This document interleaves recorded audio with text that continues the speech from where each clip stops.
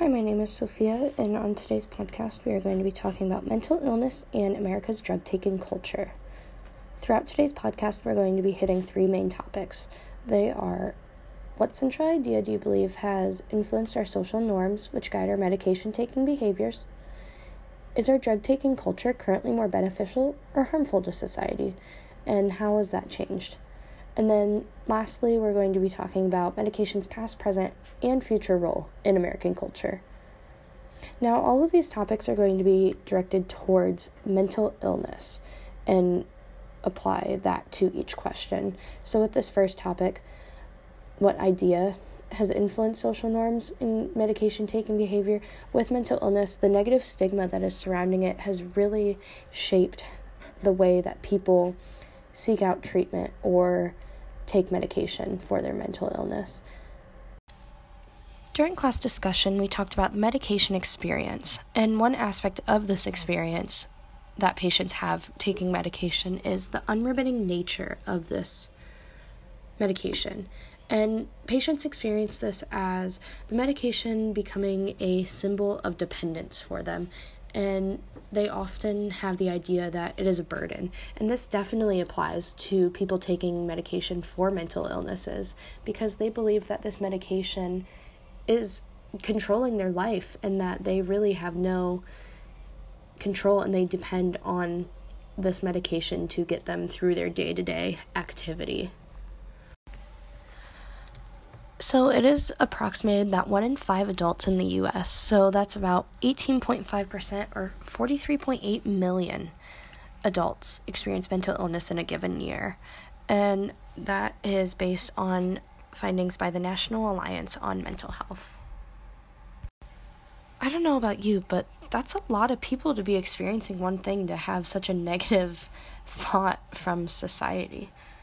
And I think that our culture is definitely changing to be more accepting and more willing to help those that are suffering because it is becoming more apparent and more recognized that there are so many people who are suffering for many different reasons and that fall under the category of mental illnesses and mental health disorders.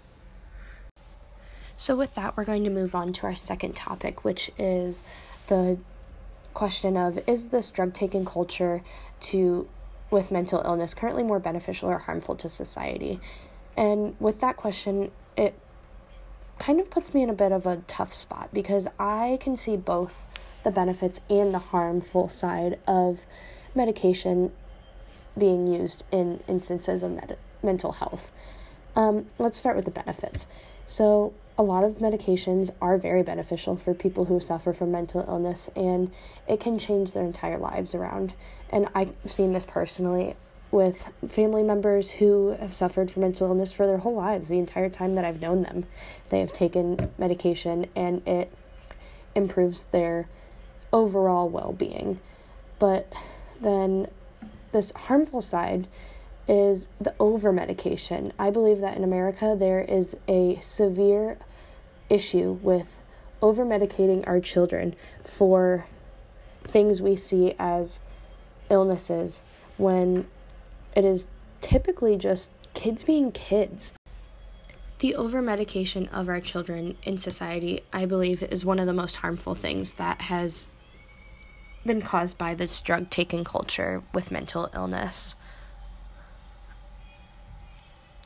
So with that, kind of moving on to the last question, really, is medication's past, present, and future role in American culture.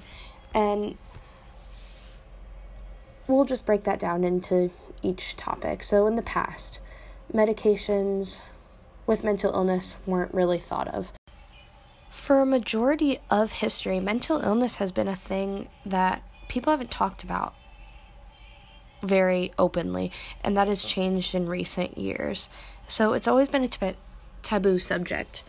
And so in the past, really medication wasn't even used for mental illness. One thing I could think of the past is medication like OxyContin. When it was introduced, people saw this medication as new and exciting. And then later we have discovered all the things that then are